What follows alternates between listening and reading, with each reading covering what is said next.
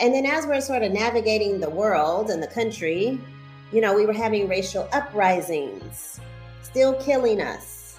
And, in my mind and heart, I felt like we needed joy to be centered more than ever. Teachers were leaving the profession. And I started talking about joy, and teachers reacted differently. It almost like saved them in their, in this new space we were now in. In this guest interview with Dr. Gholdy Muhammad, we talk joy and justice, equity and liberation. She challenges educators to think more deeply about what is actually required to create equitable learning spaces for all students, the missing but very essential elements and recognition of individual genius and joy. Let's jump into this intro so you can grab these gems. For educators on a mission to create welcoming and culturally inclusive learning spaces by prioritizing equity, the Culture-Centered Classroom Podcast is for you. I'm Jocelyn Hubbard, host of this podcast, but also your partner and coach on this journey. I created this podcast to support you each week by sharing information and inspiration for implementation. All right, let's jump into this episode so we can get closer to accomplishing this mission that supports every student every day. Welcome back to the Culture-Centered Classroom Podcast. I am really excited for today's interview. I'm excited for you to hear it, right, for your own nourishment, but I am excited for myself to be able to have this amazing conversation. So my very special guest for today is Dr. Gholdy Muhammad. She is the author of Cultivating Genius, an Equity Framework for Culturally and Historically Responsive Literacy, as well as Unearthing Joy, a guide to culturally and historically responsive teaching and learning. Dr. Gholdy Muhammad is a professor of curriculum and instruction with a focus on literacy, language, and culture.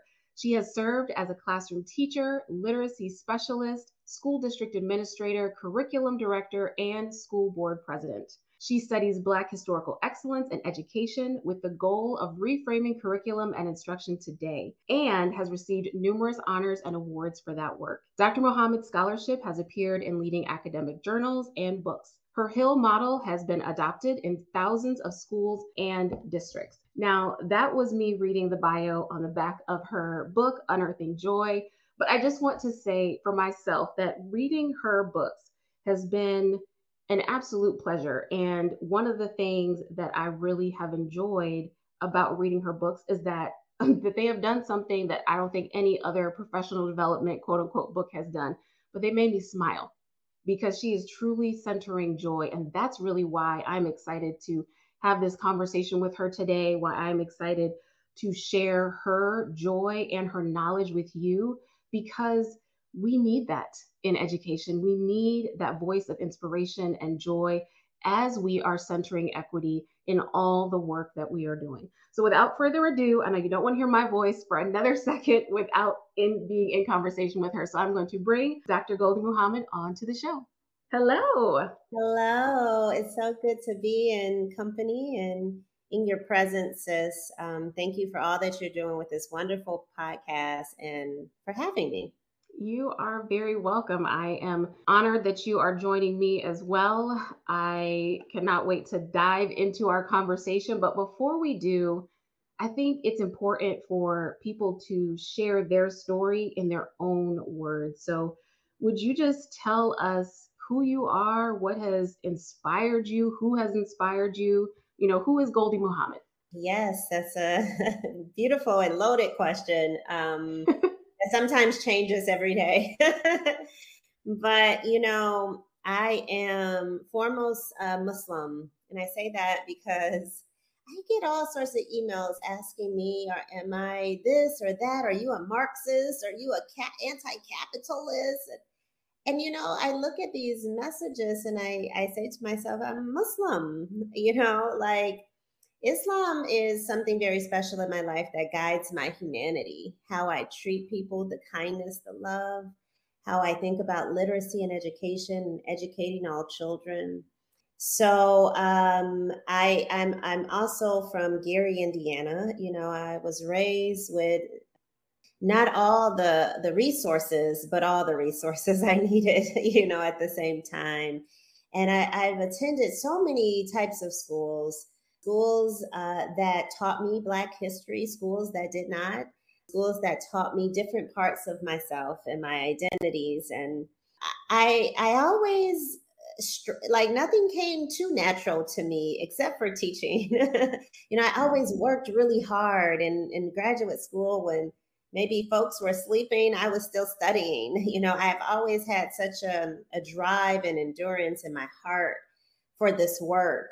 I consider myself a sister and a friend to so many people who read my work. I like them to read it as if they feel a little close to me. And I'm one that likes to not just talk about it, but to do something about it, to be about it. And so a lot, if not all of the things I have written about, I have tried, I have put into action. I still teach children as much as I can throughout the school year and the summers. I work with teachers, throughout the school years and summer. So I try to not just be one of those leaders in education that writes research, but I'm teaching children. I'm in with communities every day. I'm a part of the communities that I serve and write about. So that's a little bit about what sort of guides my thinking and my work and who I am. I love that you said at the very beginning that your identity, right, like who you are, changes a little bit each day, because that is reality. And I think when people try to deny that part of themselves, then they feel this inner turmoil, right? Like they're not allowing themselves to grow in the ways that their body, that their mind, that their heart is requesting that they Yeah. grow. So I absolutely love that you mentioned that at first. Yeah. And other folks who may not be Black and who may not experience what we go through might be surprised at how much we have to navigate on the day to day. Like as a Black woman, I mean, something happened to me earlier today with racism with my job. And, Mm. it's like the amount of energy it takes that we still have to show up and go to the next meeting. We don't even get a chance to cry and to heal, because there's always more required from us.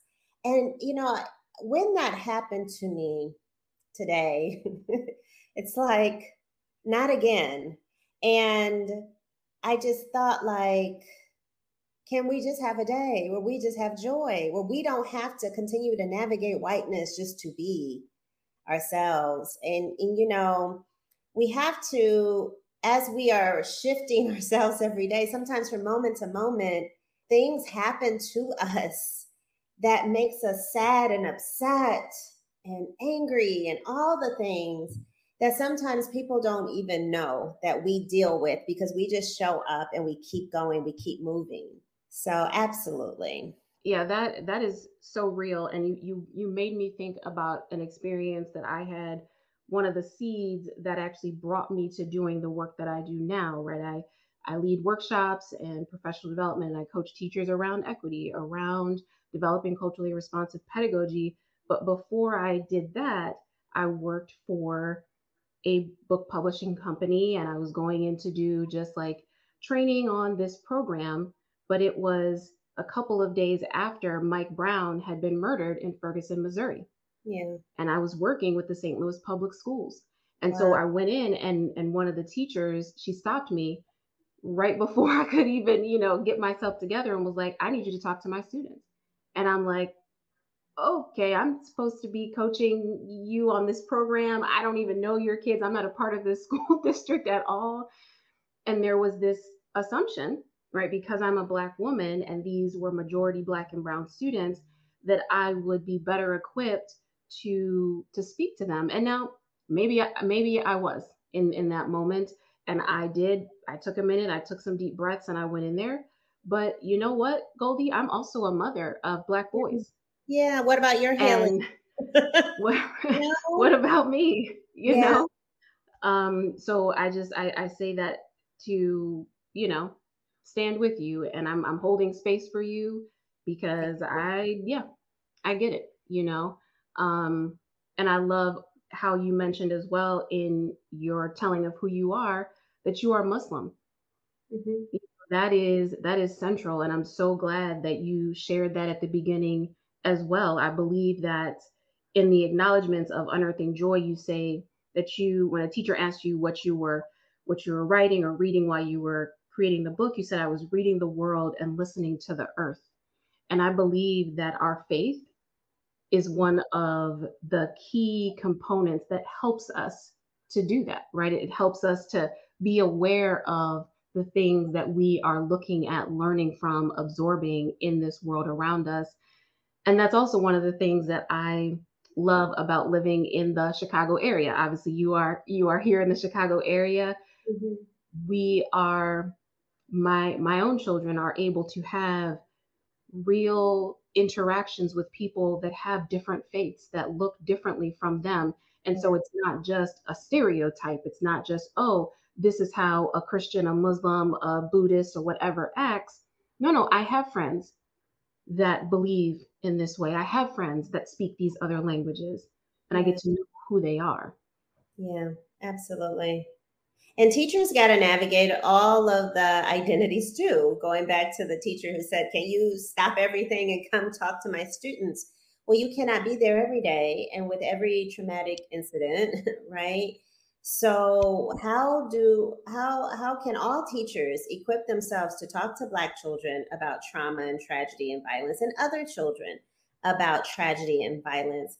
We have to not rely on or wait for anybody else to do that work. hmm Absolutely. And I think that that is one of the things that I love about your work so much is that you can tell that you are still very much involved in education, not just writing the research, which is very important, right? But it is very evident in the way that you are writing these books that you are still very much involved because you are laying out very clear examples of how teachers can do this work.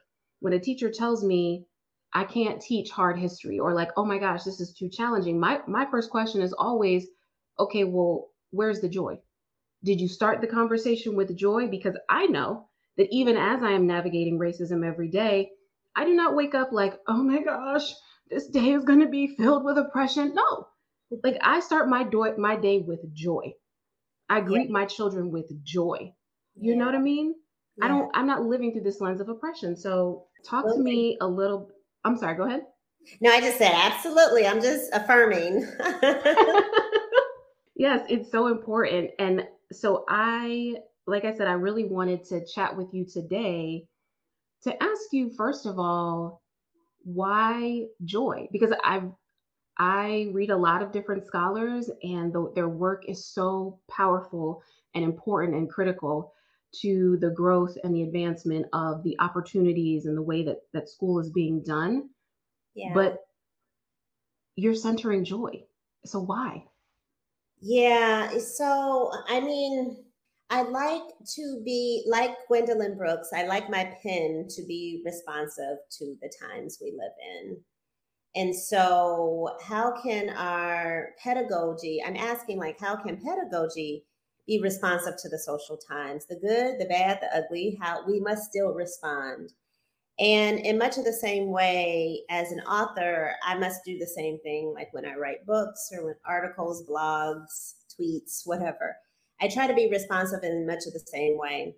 So when I wrote Cultivating Genius, I wrote across four central platforms that I found the ancestors to pursue, right, from the 1800s onward.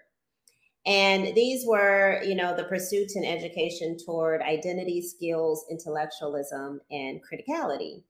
And I write about joy in Cultivating Genius, but I don't make it sort of this pursuit, this fifth pursuit.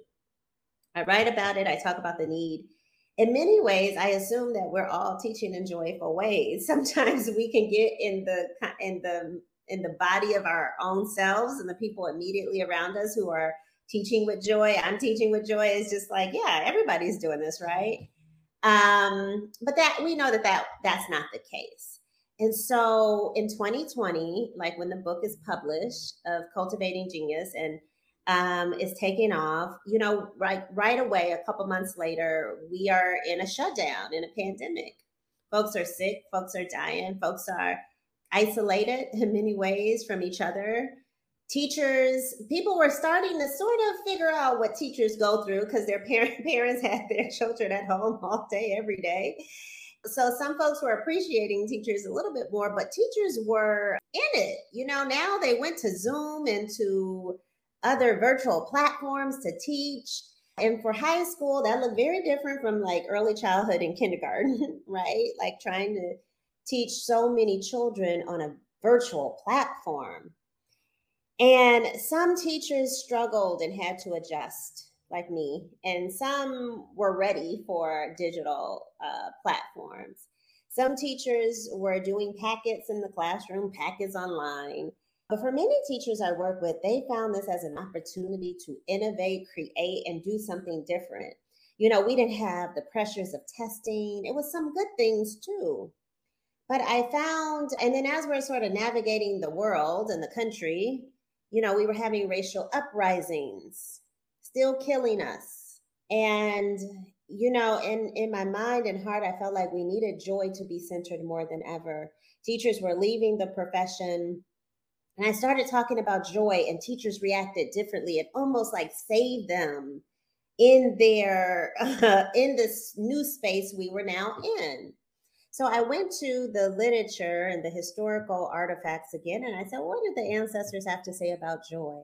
And right away, I did not wait for another book. I started to teach and write about joy to the community. I wanted to know how teachers reacted. And it would be like the pursuit they remembered that they needed the most. The more I go into joy, I found that it wasn't just having fun or celebrating. Joy was sustainability. Joy was peace, having a peace of mind, a peace of heart, like going into a place and feeling safe and love. Joy was justice. You did not get to joy without justice. Joy was when my voice is affirmed and acknowledged. Joy was collaboration. So the ancestors and teachers were teaching me what joy is and what it could be, particularly in classes.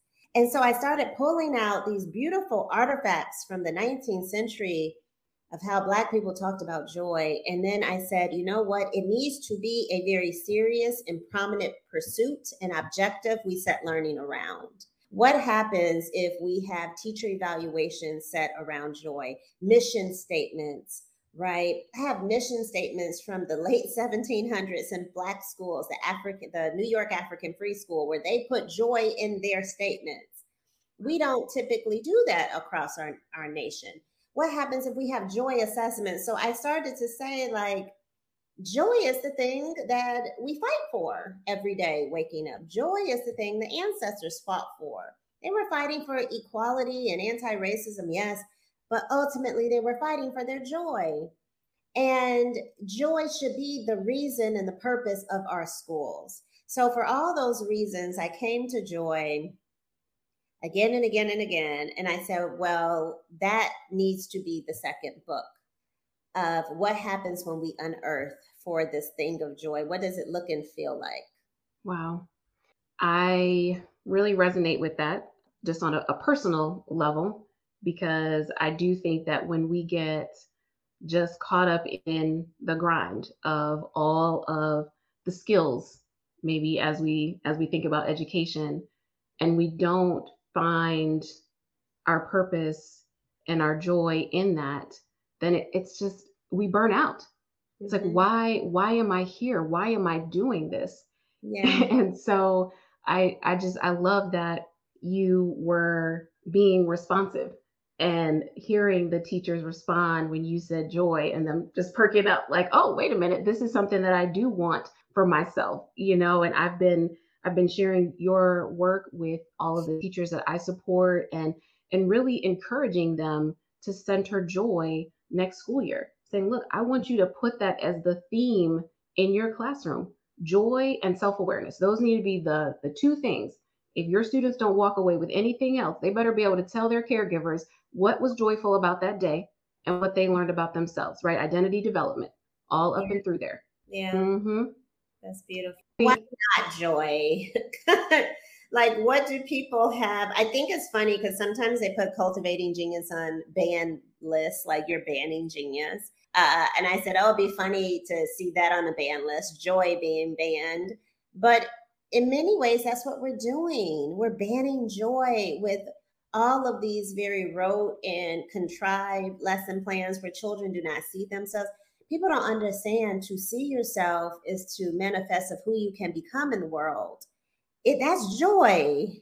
When you have teachers of color and diversity of thought, diversity of experiences, I see myself in this lesson plan as joy.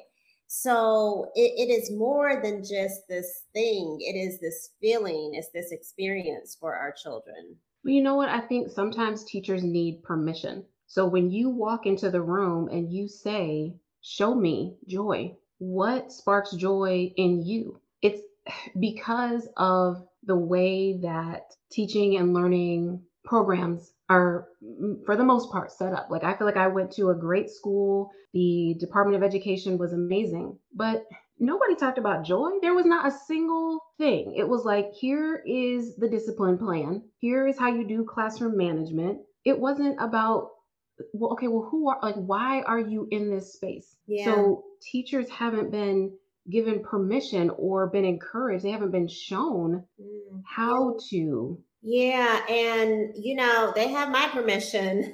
We have to give permission, certainly. And our leaders as well needs to open up joyful spaces in the schools as well, because sometimes it's hard when the policy says something else, when your teacher evaluation says something else. That's where it gets to be, I don't have permission too. But I have to tell you, sis, we should not have to really justify the need for joy and to put it a part of our curriculum and instruction. All we have to do is turn on the news. It is hard. It is hard looking at the mass shootings, the mental health issues, the suicide rates, the mass shootings of schools. Like somebody said, I'm going to go inside a school or a church, places of peace and children, right? This is a whole new level of evil. And it is happening more and more. The mental health issues of our children. We should know that skills only curriculum is not going to save this world. Skills only learning and teaching and being is not going, you can be very skillful, but very sad. You can hurt yourself and others being very skillful. It's not enough. We need to center, and I'm not the first to say this. I mean, people talk about mental health and wellness and healing and trying to make it more prominent in schools. People have been saying this.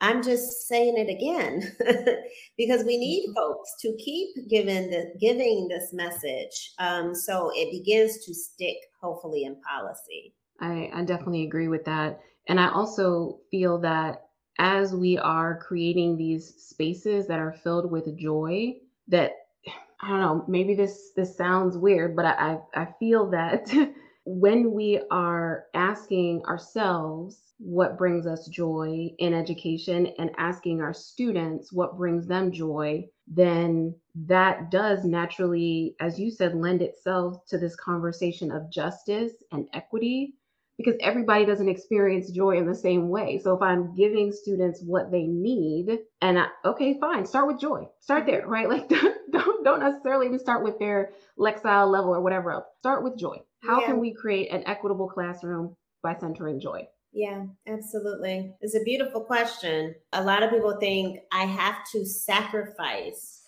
teaching them how to read or do math if I focus on joy a bit more. That sounds so ridiculous. I cannot even begin. Like, first of all, we don't have off the chart numbers of literacy in this country.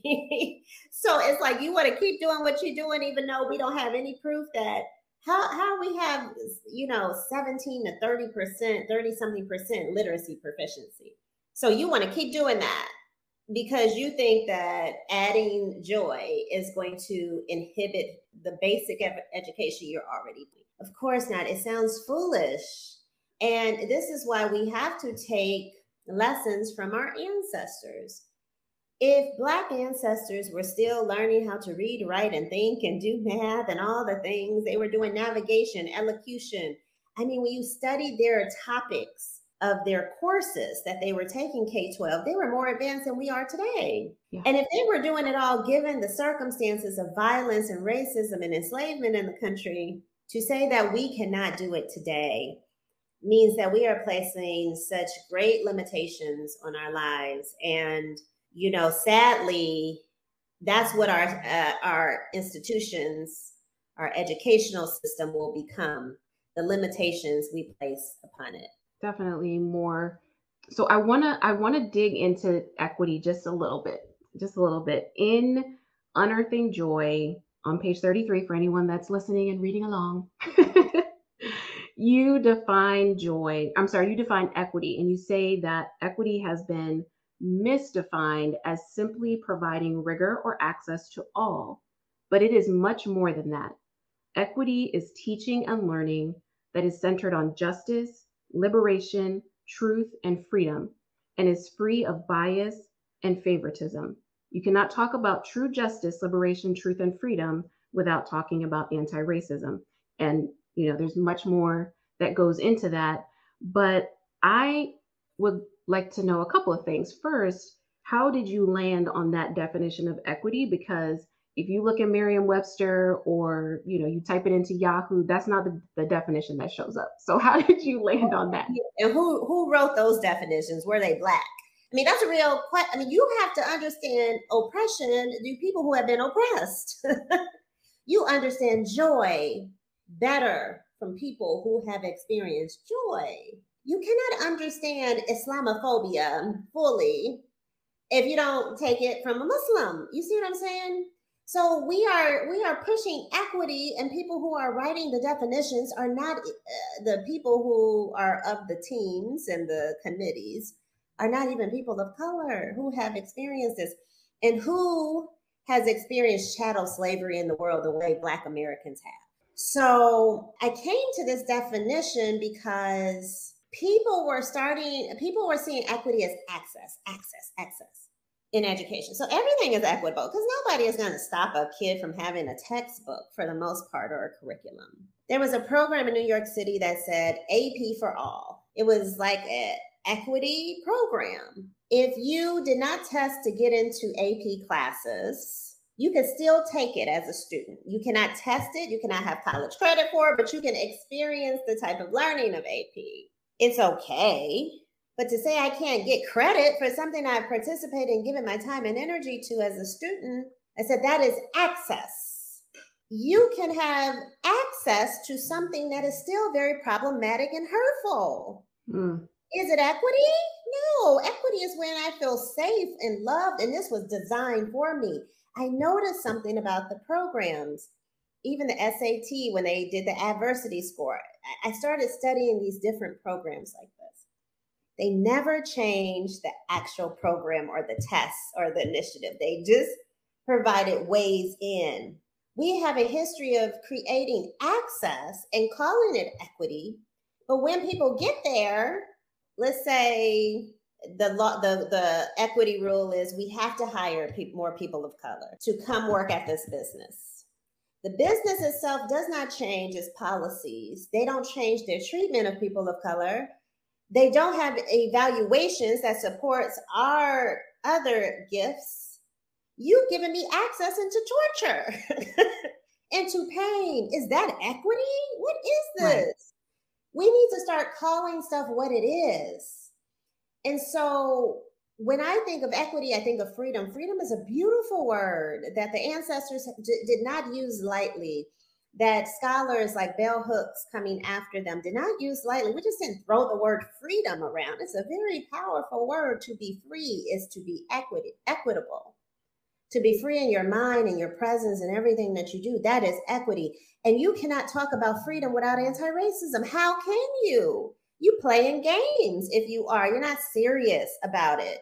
You know, this is not about us, like me and you, or individualism. This is thinking about the collective whole in humanity. If we have humans and people in humanity who have experienced a lack of freedom, then none of us are free. Mm-hmm. But, you know, to even get to that type of mindset is hard for folks. So for all those reasons is how I sort of came to these ideas of equity. I wanted it to feel in the book when I write about it, I wanted us to think about more than just contrived definitions, co opted definitions, like we have done with justice and diversity. If we don't start using bolder and more accurate language to describe these words, then what happens is people get comfortable and they're like, yep, check off. We done equity. We're good to go.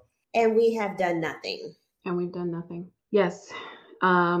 Your example about, okay, we need to hire more people of color. We need to hire more people of color. We need to, but then not creating these safe spaces. This is the conversation I'm sure you have with school leaders, as do I, where, okay, well, we hired them, but then they don't want to stay. We put band-aids just to say, we hired more people, we upped our numbers. It's band-aid equity. You didn't do anything to the foundation, to the structure. You left that there. You're sustaining whiteness in many ways. You're sustaining policies and mandates.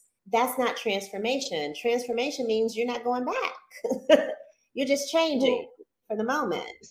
Right. And so I want to ask you then a question too, because in your definition of equity, you say that it is free of bias. So how do we even get to that?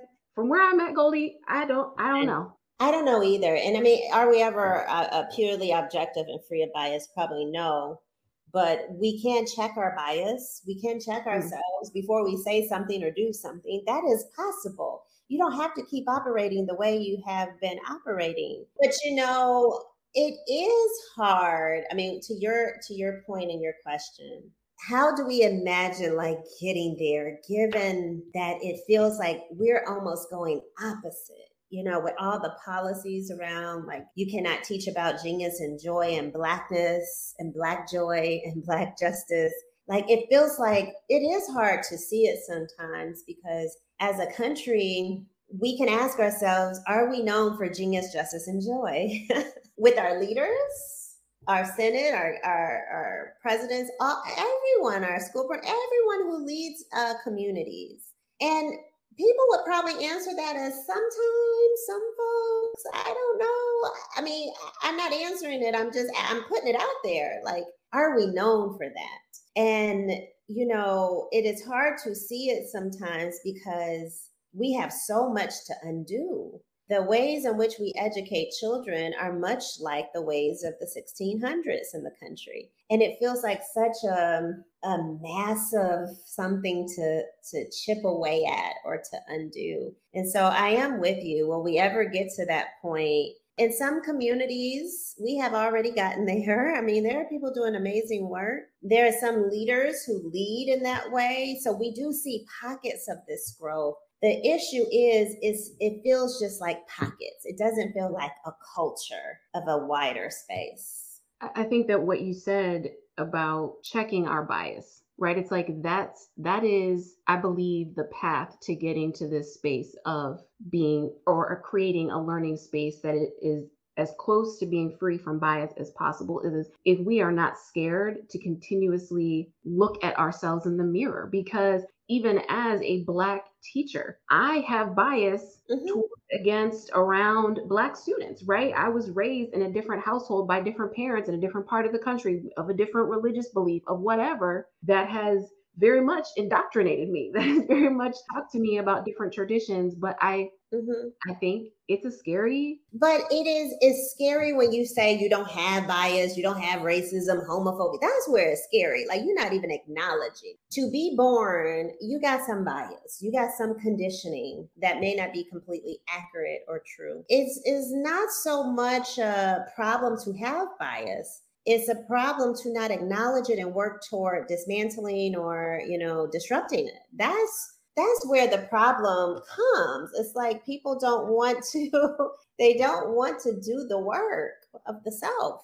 So how do you feel like your pursuits, your framework is designed to help teachers? Because the reality is we have to at some point do it afraid, because our children they're failing, they're struggling. And so how do you feel like your framework, for everyone that's listening, because I believe that your pursuits and your framework are very beautiful, but I want to encourage them to know that here's something you can use to walk boldly into this space? Well, we have to do the self work, right? What Dr. Yolanda Seeley Ruiz calls the archaeological dig of the self. And we have to get toward critical love, critical humility. She writes about we have to educate ourselves on the histories of how we got here because no framework, including mine, will help anyone who is not ready and prepared to be a certain type of educator, who's not loving children, who's not humble, who feels like they can just say anything they want to. You meet people like this. They say very cruel and harmful things to each other when they could have just remained silent.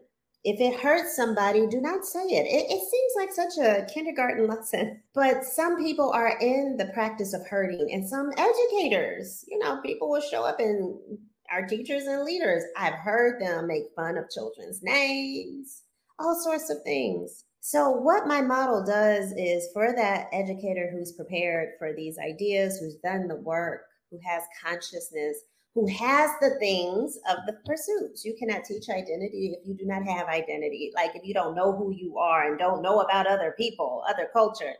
You cannot teach skills if you do not have skills. There are some people who struggle with writing to a point where they cannot put together sentences, and they teach writing. You cannot teach criticality if you don't have criticality. You cannot teach intellect if you do not seek it on a regular basis. You cannot teach joy if you do not have joy. Can you imagine if people met me and they just met like a real, mean, disrespectful person, and here I am writing about joy? How would that feel and look? So what happens is that teachers embody these 5 pursuits. They become these 5 pursuits. They teach them better. And teaching all 5 teaches students to have a more balanced life. Schools are very special because we spend a lot of time with children. And so it's a great space to teach them these foundational things that they not just need for tests or academics, but for life. It's not just about getting them prepared for college or careers, but for relationships themselves. How do you prepare somebody for themselves, to be with themselves, to love themselves? This model is a life model. And the goal is not just to teach it in the classroom, but at home. What happens if we had a whole culture this way? We value joy as a nation and criticality as a nation instead of creating laws and policies against it. So that's the world I like to imagine. And the model gets at these bigger concepts of genius, justice, and joy. They help to nurture and cultivate a whole child, not just academically, but their personal development. And, we've just seen such beautiful results and, feedback from teachers and educators and parents, but from children too. You cannot just teach any basic lesson plan with this model. You cannot teach hate with this model. You cannot teach the history of the United States and not include the truth using this model if your criticality is on point, right? So it's also pushing a different kind of pedagogy. I love that you said that, right? Like my question was very intentional in that many times we in education, right? I'll just use this very general we feel like we can slap a framework on something. We feel like we can do a book study around something. But what you're saying is that we have to embody the thing first. If we don't know who we are, how can we help our students? How can we design lessons that truly help them to know who they are? So I love that you said that because it is truly about us. But Gholdy, I'm gonna tell you, sometimes we are afraid to discover who we are, right? We are afraid to look in the mirror, to do this reflection, this deeper work that requires us to search out both the beautiful and the broken pieces of our own self. Yeah. For everyone that's listening, I mean, I raise my hand and say, look, I struggle with it too. Every day is not beautiful. Everything that I say is not beautiful, and I'm striving, and it is challenging sometimes to look at where I've misstepped or things that I might have said that have been harmful to myself and to my students. But whew. Yeah.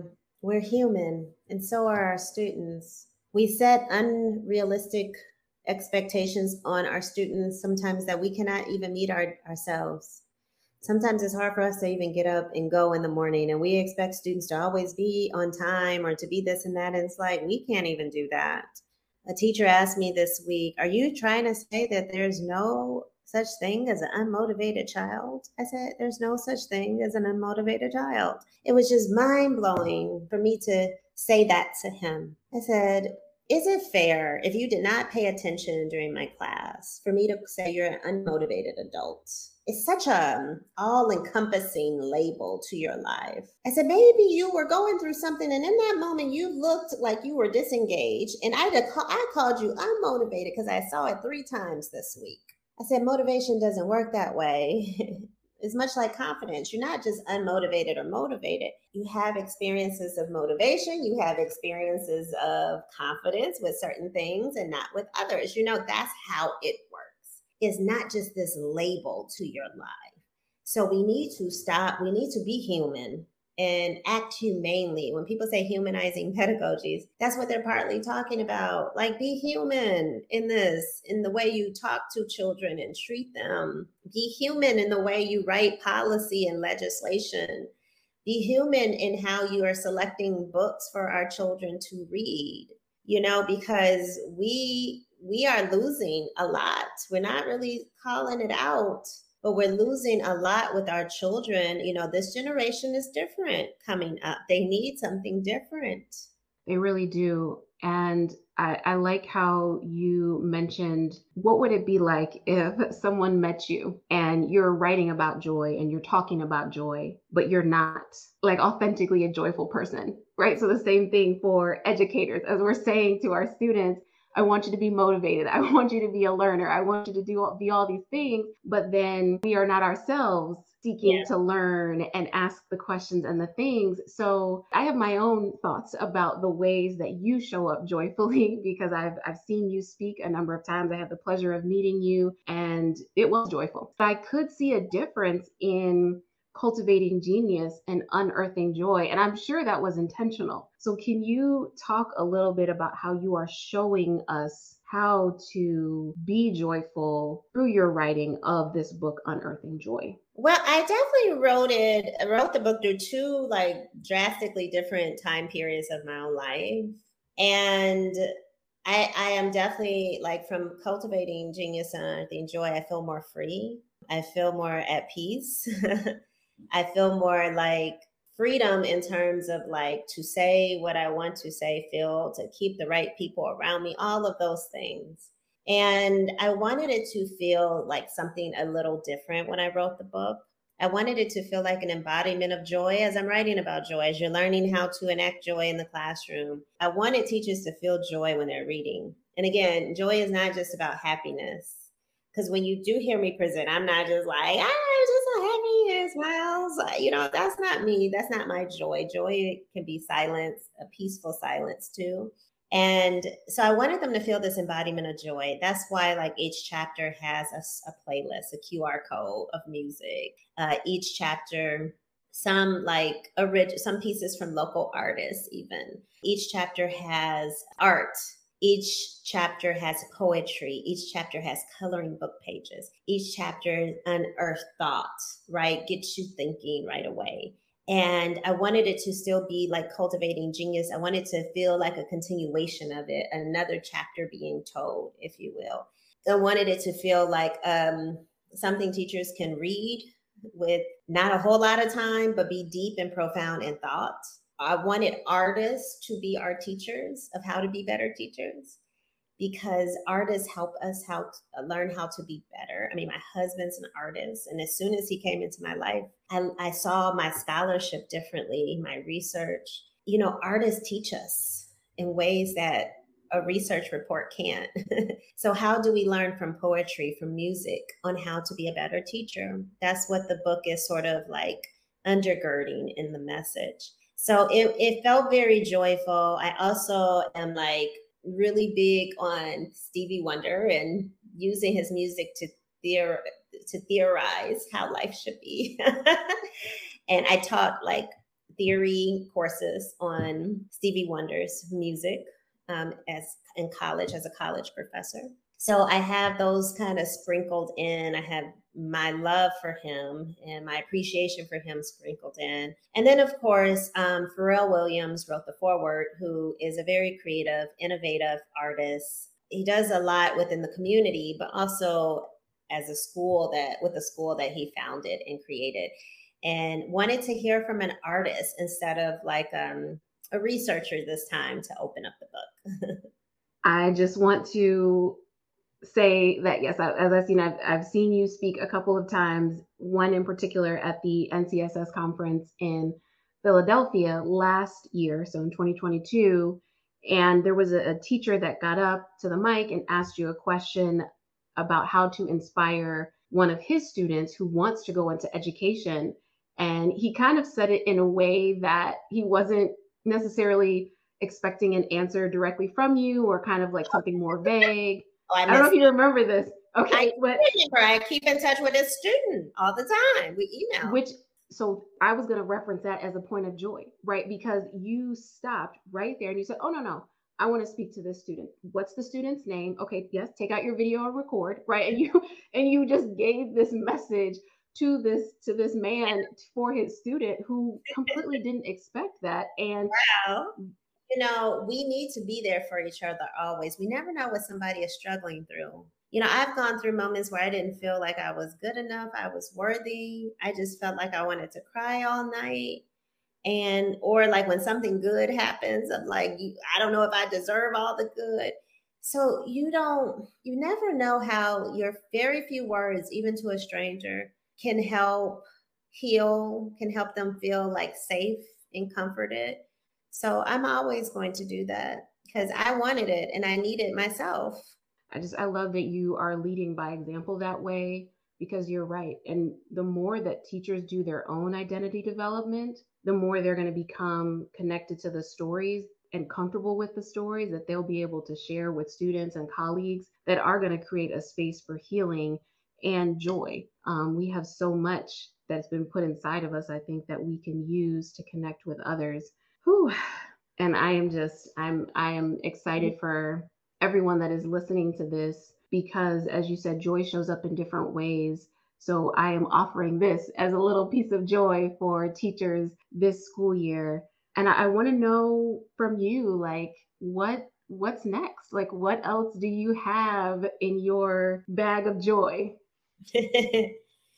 Rest is always next for me, even if I have to force myself for it to be next. Sometimes you get so excited about work and putting beautiful things out in the world, you can forget to rest. But I have to remind myself that what's always next must be work every single day. I mean, must be rest every single day. You see, I have to train myself. My therapist told me last week, good stress is still stress, Gholdy. Because I'm like, yeah, it's a lot going on, but it's all good. And he's like, well, it's still stress. So the next thing is rest. After that, we're hoping to do like a book collection, Scholastic and myself, hopefully, with like a curriculum, starting like maybe K5 or K6 and moving up, of like books of anchor texts and curriculum that supports it, that teachers can pick up and teach.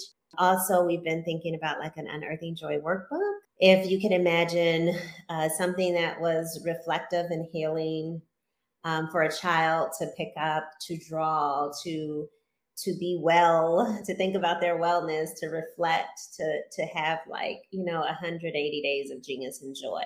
Just a few minutes a day where they feel like they can dream in this workbook. And so not like the traditional academics, but still have a little bit of genius on the page of teaching them about those sort of hidden figures that no one taught us. So well, that is perfect for the timing of when this episode is airing, that you will be having this workbook. I know that at least all the teachers that I support are for it. They haven't even heard about it yet, but they will be for this workbook for sure for the students. And you know what, Gholdy? I think people are drawn to the book because of the artwork on the front of it, because of the title. Like, it draws you in. It makes you want to open it up and see what is inside. It makes you want to say, ooh, okay, how can I unearth some joy? Like we are desperately seeking it like the rain, like we need it to Yeah, nourish us. absolutely. Thank Yeah. you for that, sis. And thank you for having me. It's been wonderful. You are absolutely welcome. Like I said, it has been a true pleasure and a joy for me. Are there any last thoughts that you have? And then also maybe some ways that people can find your books and connect with you if they want to do, some workshops or have you come to their city? Yeah, I mean, they can contact me in all sorts of ways. They can go to social media or my emails. You can find all that online. The book is available in all the major, and even some local bookstores. If people are interested in buying it from Black-owned bookstores, I can give you a list too. Just reach out. Yeah, all the major platforms. It's not hard. I'm typically the only one with my name, so it's not hard to get in touch with me.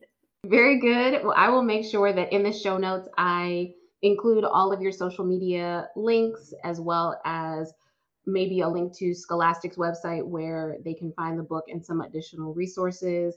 Again, just thank you so much for joining me today. It has truly been a joyful conversation and one that I've been looking forward to for a very long time. Thank you, sis. And we'll talk again soon. We'll maybe have a part two. Yes, I would love for that to happen. All right, everyone. I cannot wait to hear your feedback on this episode. Tell me what sparked joy for you as you were listening to me and Gholdy talk today. And remember, until we meet again, to center joy, to focus on equity, to affirm culture, and to celebrate diversity every single day. Thanks for listening to today's episode. Don't forget to grab your free reflection sheet by going to customteachingsolutions.com/define joy. Also, rate and review this show on Apple Podcast and share it with a friend so that you can elevate together.